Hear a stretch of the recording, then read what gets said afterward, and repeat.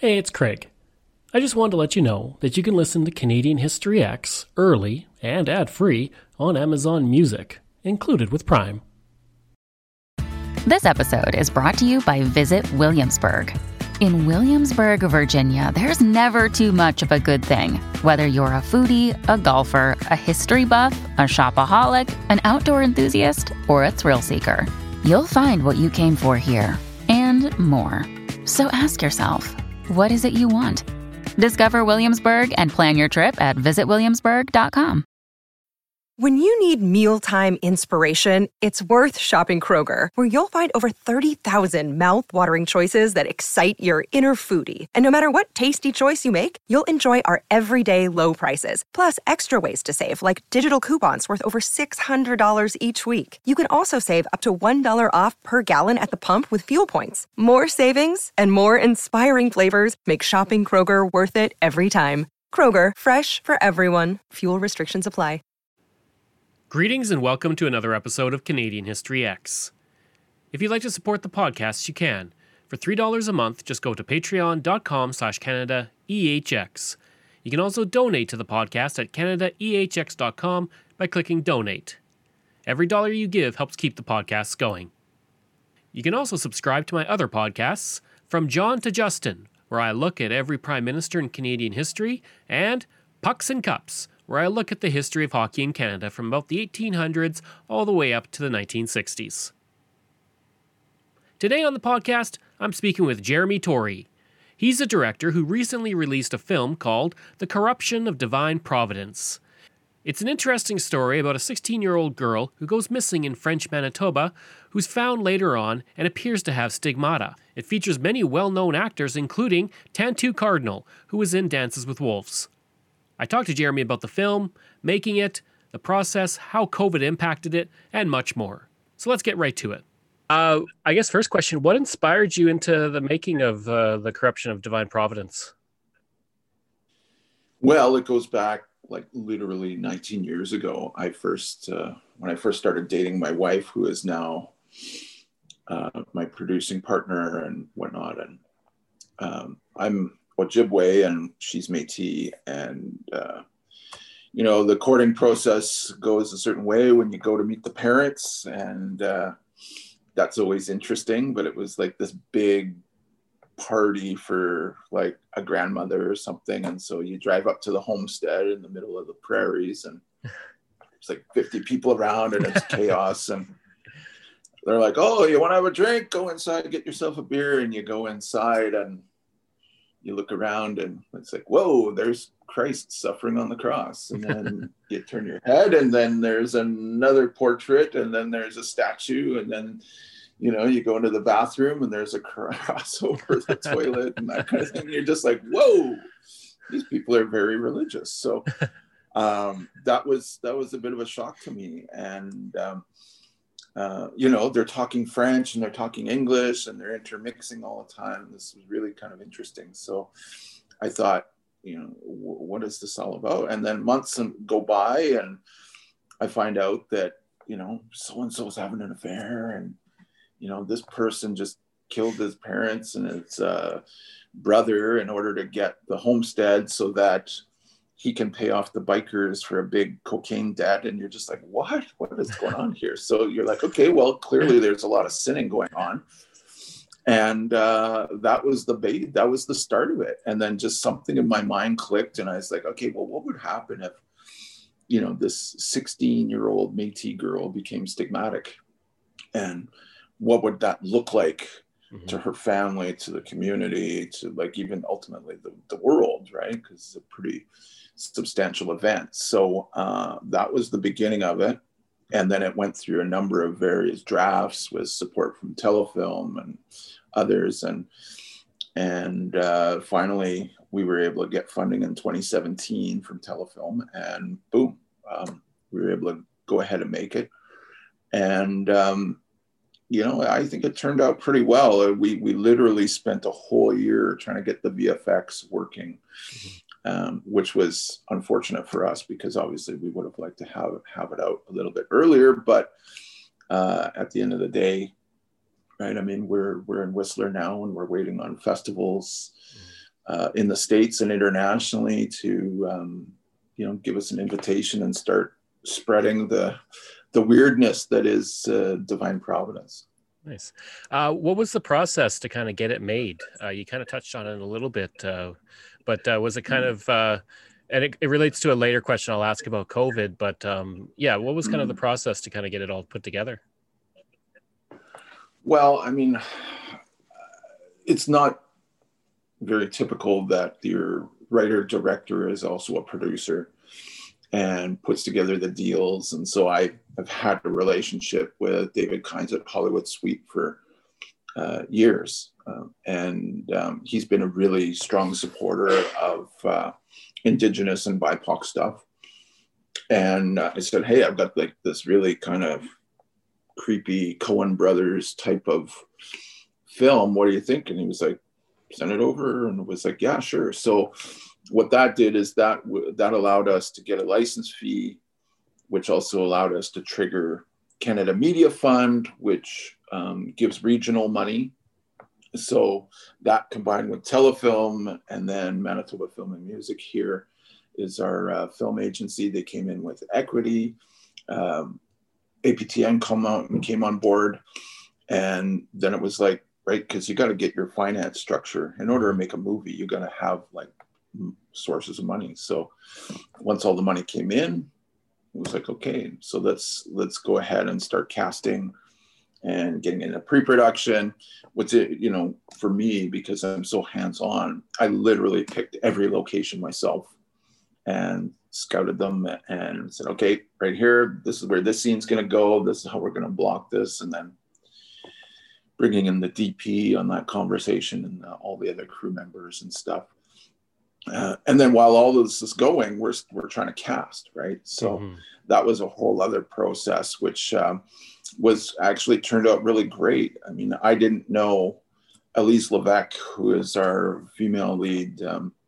She had worked with Corey Sevier, who I've worked with on a few things years ago. And he was like, oh yeah, she's great. And I was in touch with her manager and said, can she speak French? Yeah, she can speak French. She interested. And, we did the call and so on. And then I was like, okay, we got her. And then we ended up getting Ali.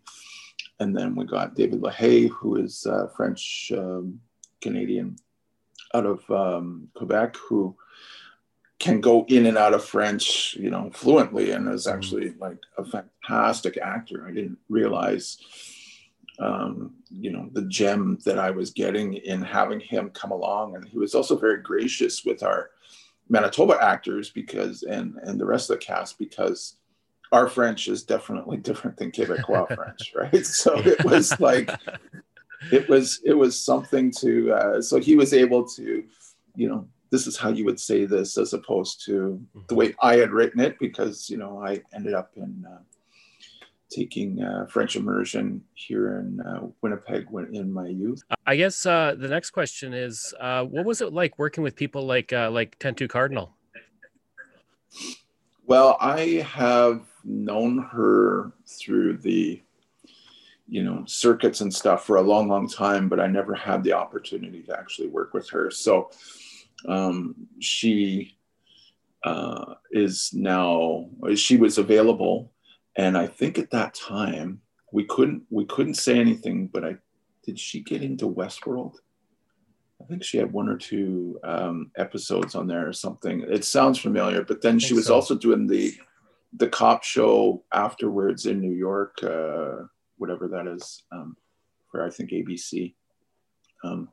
So like someone like her is like, is always super busy, but she was incredibly professional, very gracious. And we actually had her shooting on the very first day, and we had this beautiful morning south of Winnipeg in St. Pierre-Jolie. And she was up first, and we shot out the first scene with some horses. And then she sits down with Ali's character in this sort of opening of a barn, and the sun is coming down. It was just so beautiful. It just looked great. And, the performance, obviously, what you're getting, she's going to nail it. And that, so being able to work with people who bring something extra to the table, so it's a real collaboration, is something that I'm always excited to do, because this is like, it's not like a painting where it's one person and they're doing all the strokes and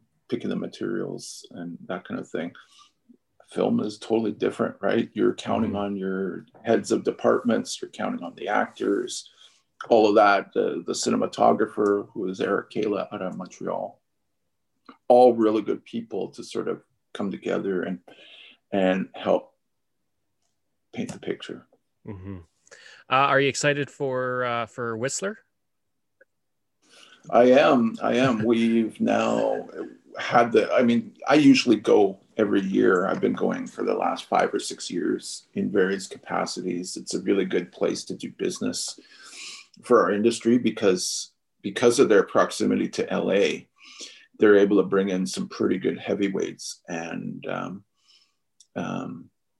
you get access to them. Like, it's a very small, intimate festival, but I think culturally it's managed to hit well above its weight as far as the people and the films that they get. I remember, I think it was last year, Paul Graton, the film programmer, he got I, Tonya, right? And I was like, how did you do that? And so you get to see some really great films. The other thing he did is he actually brought in, he got a print of The Irishman before it was coming out on Netflix. So, you're able to like see a film like that on a big screen. It's a very different experience, obviously, but the festival is just, it's such a great place to go and to meet up and coming filmmakers as well. I mean, that's the thing to me, I always try to say to anybody who has the opportunity. It's like, okay, if you're there as a filmmaker, it's one thing, but also like the actors, think about the access that you're getting. You're literally, one of the few that is in front of producers who could potentially get you to your next gig, right? So that's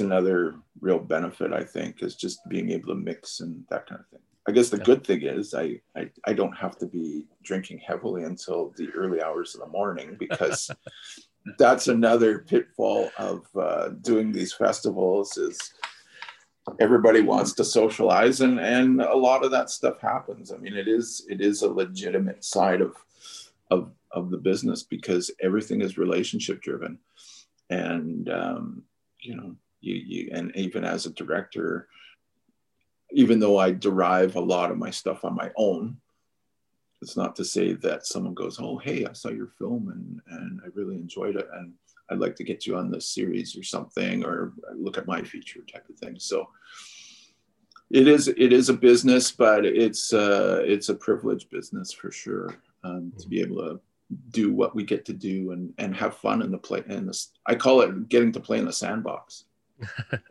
Absolutely.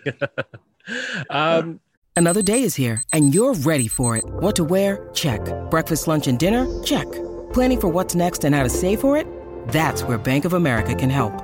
For your financial to-dos, Bank of America has experts ready to help get you closer to your goals. Get started at one of our local financial centers or 24/7 in our mobile banking app. Find a location near you at bankofamerica.com/talktous. What would you like the power to do? Mobile banking requires downloading the app and is only available for select devices. Message and data rates may apply. Bank of America NA, member FDIC. What were some of the challenges with putting together the film that you maybe didn't foresee when you were making it? Well, there were some, okay, so the main church in the film, I literally had to go because there's this place in outside of Winnipeg in Lorette, and this church is called the Sistine Chapels of the Prairies. It is gorgeous. The entire ceiling is this wood painted. It's gorgeous.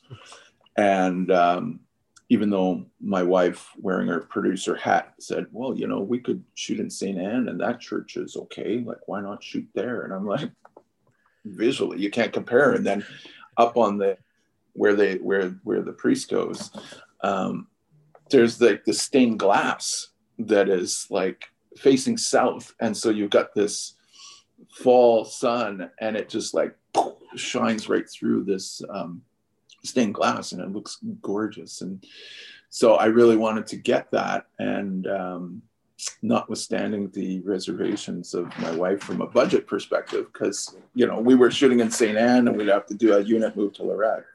We ended up, I said, look, I got to go. I have to try and get this. So I literally had to meet with the priest and his committee and make a pitch to be able to come in there. We wanted to bring in a live snake, and we wanted to shoot a gun off, and they were like, okay, you know. So we paid them a fee and made a contribution to the church, which actually ended up working out really well, because over the winter I think their furnace went or something, and so they had to replace that. So us being able to make that contribution helped them, right, get through the winter with that unforeseen appliance mishap. So that was one that was, you know, a little different. The biggest challenge for us was the visual effects. There's a lot of stuff in there that you don't see that is a small effect that you have to do in order to, you know, have this magic realism that's happening and that kind of stuff. So the salamanders were obviously a huge thing, right? I mean, this was, they were characters that I literally wrote in one of the very early drafts. There's a community where my wife was actually from. This is a fictitious community, by the way, that I wrote about. But in the community of St. Leon, they literally have this pond or small lake that has these salamanders, and every 10 or 15 years they come out, and they come out and just like by the thousands, they come out of the mud and they cross the roads and they go throughout the community, and then they disappear for a while. So I thought that was really interesting, that if you had this young woman who is receives this divine message from God, how would that work? How would that be seen by all the different elements, right? You know, we've got the Dakota community that's nearby. They sense that something's going on. Other people are reacting to the messaging that this young woman has been visited by some sort of divine spirit, however you want to call them. And so naturally I thought, well, the salamanders, they too have a connection, and they are coming sort of like, so she ends up being like the Pied Piper leading these salamanders through the town and stuff, right?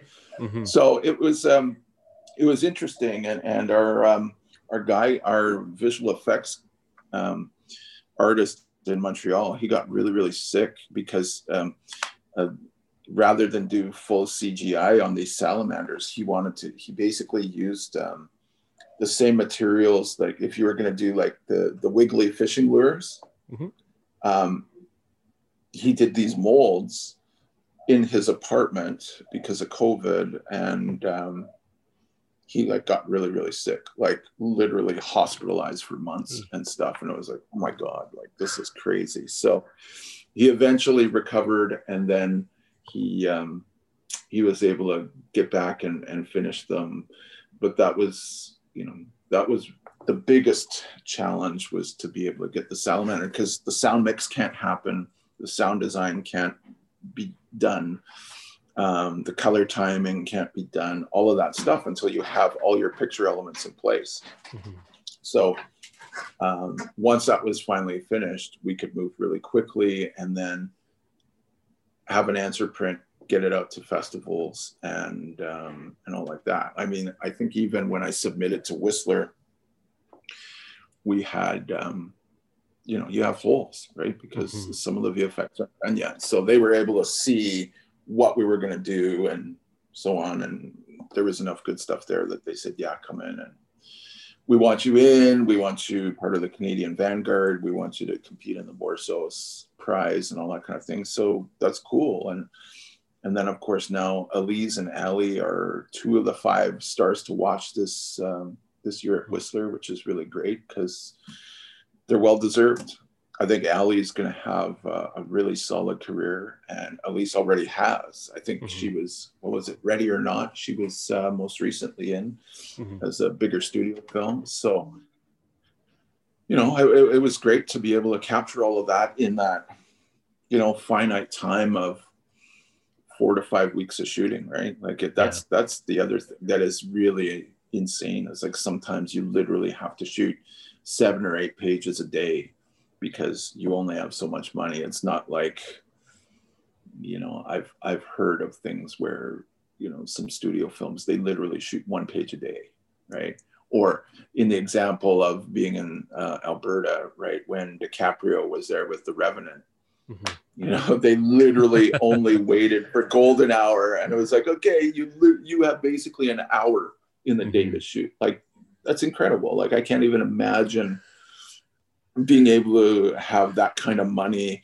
to, you know, make a film like that. So anyway, I mean, eventually we will get there. We do have bigger, more ambitious projects underway and in development. So we'll see. But yeah, this, I mean, every film is really interesting. And I remember reading one time, somebody said, no film is ever finished. It's just forgotten, right, by the filmmaker. And that you can keep fiddling around with stuff forever. And at some point you have to like wash your hands of it and walk away because, like, right, you just keep fidgeting and wanting to make it perfect. Yeah.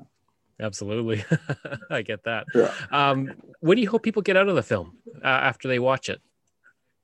Well, I mean, I'm a person of faith. My traditional faith as an Ojibwe person is something where I'm a traditional pipe carrier. I have my own pipe. I have my own drum. I do the ceremonies. And one of the things that one of the very first things that I read when I was young in my teens was Joseph Campbell. And, you know, he basically did these books, you know, Hero of 1,000 Faces. And there was another one, I can't remember exactly what it was, but he did comparative mythology that if you looked at Australia and India and Africa and Europe and North America, and you go to the origin stories of the people in those areas, and you hear what their teachings are. Basically, they're all the same. You know, there's a flood story here in North America, or Turtle Island, as we say, right? There are all these parables that are interconnected, even though we've got oceans and continents between us. A lot of the stories are very similar, and so that's always stuck with me. And so when I started to, you know, write this, I said, what do I want to get out of it? And it was this message that if we can set aside our rigid religious differences and just focus on the messages of anyone's faith, no matter who you are, we can have a beautiful place, right? And we can coexist, and, you know, skin color doesn't matter. Your backgrounds don't matter. It's really, and so that's the message that Jeanne, the character, has to bring to the congregation and the town and to the world. And ultimately, right, it's up to them to either accept or reject her. So that was what I wanted to really get across, have a takeaway, because, you know, like I'm a little bit older. I remember those days when we would go see movies as friends, and after you saw something, we'd all go and get whatever, pizza, whatever, and talk about the movie that we just saw, right? I mean, that's sort of something that's a bit of a bygone era, right? I mean, people want to consume content so quickly, and now you can literally do it in your house on any device, anywhere. And there's something to that, right? We want our distractions, but for me, I really wanted to sort of hopefully impact people in a way so that you could think about it for a little bit, right? I'm not trying to convert anybody. I say, hey, look, there's something else to this thing we call life, and just think about it. Absolutely. So you have the film, it's going to Whistler. You're going to be looking at other film festivals. So looking into next year, I mean, we're only like a few weeks away from it, but looking into 2021, kind of hard to say because of COVID, what's going to happen. But what's next for you and for the film going into next year? Well, first of all, for the film, Vortex Media has the English-Canadian rights. So they've got a plan to try and take it out theatrically in April or May, I think, depending on how COVID is recovering. Mm-hmm. And then there'll be like the SVOD and AVOD type of windows. And then I assume probably by somewhere around September, it'll be on TV on Hollywood Suite, and then go through its windows there. So that could be much bigger. There could be a bigger splash once we get into some of the other festivals that we've applied to.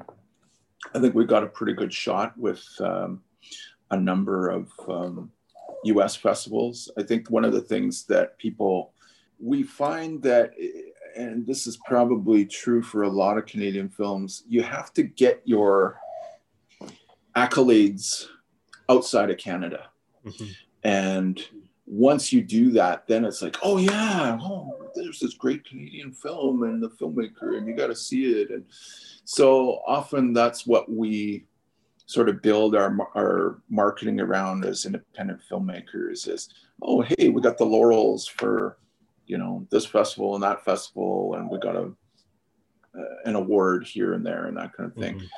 That's the stuff that we need to do to separate ourselves. Because say you're going to, if it ended up on Netflix or iTunes or whatever, like you gotta, right? People are looking at your poster. I've got a really interesting poster, which I like. But if they see that you've got laurels and you've won some awards and stuff, it's like, what's gonna make me want to click and check out your film? Mm-hmm. That's part of the whole thing, right? I mean, that's part of the process. We are in the business of entertainment, and I really like the trailer. I think that it's definitely something that people will watch and click onto, and will want to see the film. But it's a different story once you get in, as you know. Like I didn't really. The way that the opening of the film is, I like it. That's not how I wrote it, and it's certainly not how we shot it. But the editor out of Montreal flipped it around to like really have this strong opening scene in order to engage the audience. Because as most people know, you've got basically 5 to 10 minutes to hook your audience, and if they don't like it, they're moving on, right? And with the type of content that we have, we want to be able to have people get through and watch the film to the end. Mm-hmm. As far as what's coming up next, I was literally just previously on a call with distributor and financier for this project we have called Shaidan, which is an action movie in the jungles of South Africa, which has basically got the Canadian JTF2. I don't know if people know much about them, but they're like our American Delta Forces or the British SAS. They're the ones that are going all over the world and killing the bad guys and so on. So they're Canadians in West Africa who are, doing their stuff. And, this group comes out of the jungle and basically kidnaps them for ransom, and they decapitate somebody that's in the group and send this video ransom to say, we want X million dollars, or the heads start to roll, more heads roll in 72 hours. So they just like get their get this group. They go into the jungle, and then while they're in there trying to save the doctors, they start seeing something's going on, and it becomes more like Predator, where something in the jungle is stalking them and ultimately is killing them off, right? So it's got a really cool twist to it, which I'm excited about. So we're hopefully going to camera on that in middle of February, and hopefully we'll be able to announce who our stars are very soon, because it's been interesting. You know, you go through this whole courting process of, hey, so-and-so's reading it, and you sort of think, okay, well, what have they done, and could they work? Yeah, they'd work, but then the sales agents come along and go, well, they're not really worth what we think they are, or what their agents claim they are, so they don't really work for us in this whole thing. So that's a bit of the game that people don't get to see, and a lot of the what ifs of, well, that somebody could have been in that role, but you know, their agent wanted too much money for them, or whatever, that kind of thing. So yeah, that's it for now. I mean, we're also looking at a Once Were Warriors remake next summer here in Winnipeg. That's something that I've been working on for a long time, and could be a really, really cool film. Nice. Busy year. Yeah, definitely. And then just the last question is, if people want to learn more about the film, they want to learn more about you, they want to find the film or you on social media, things like that, website, how can everybody kind of learn everything they need? Well, we're everywhere. We're on, I'm on Twitter. We're on Facebook. I think we have a Divine Providence Facebook page. We have an Instagram, Divine Providence, the movie page. I'm on Instagram. So all of that social media is there. We're on IMDb and IMDb Pro, which is sort of like the entry site for people who want to know, okay, well, what was the budget, and you know, who were all the crew and that kind of thing. So yeah, I mean, it's very easy to find us, and you know, we're really hoping people can check it out. So I hope you enjoyed that interview with Jeremy, and if you did, please leave a rating and review. If you want to reach me, you can.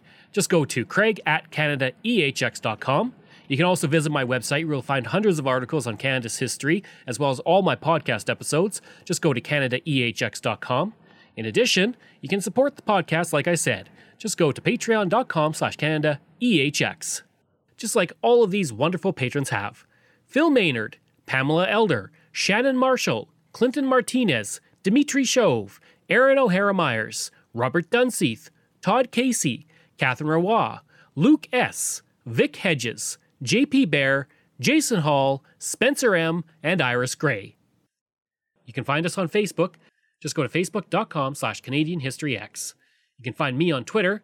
My handle is Craig Baird, CraigBaird. And you can find me on Instagram. Just search for Bairdo37. Thanks, and we'll see you again next time.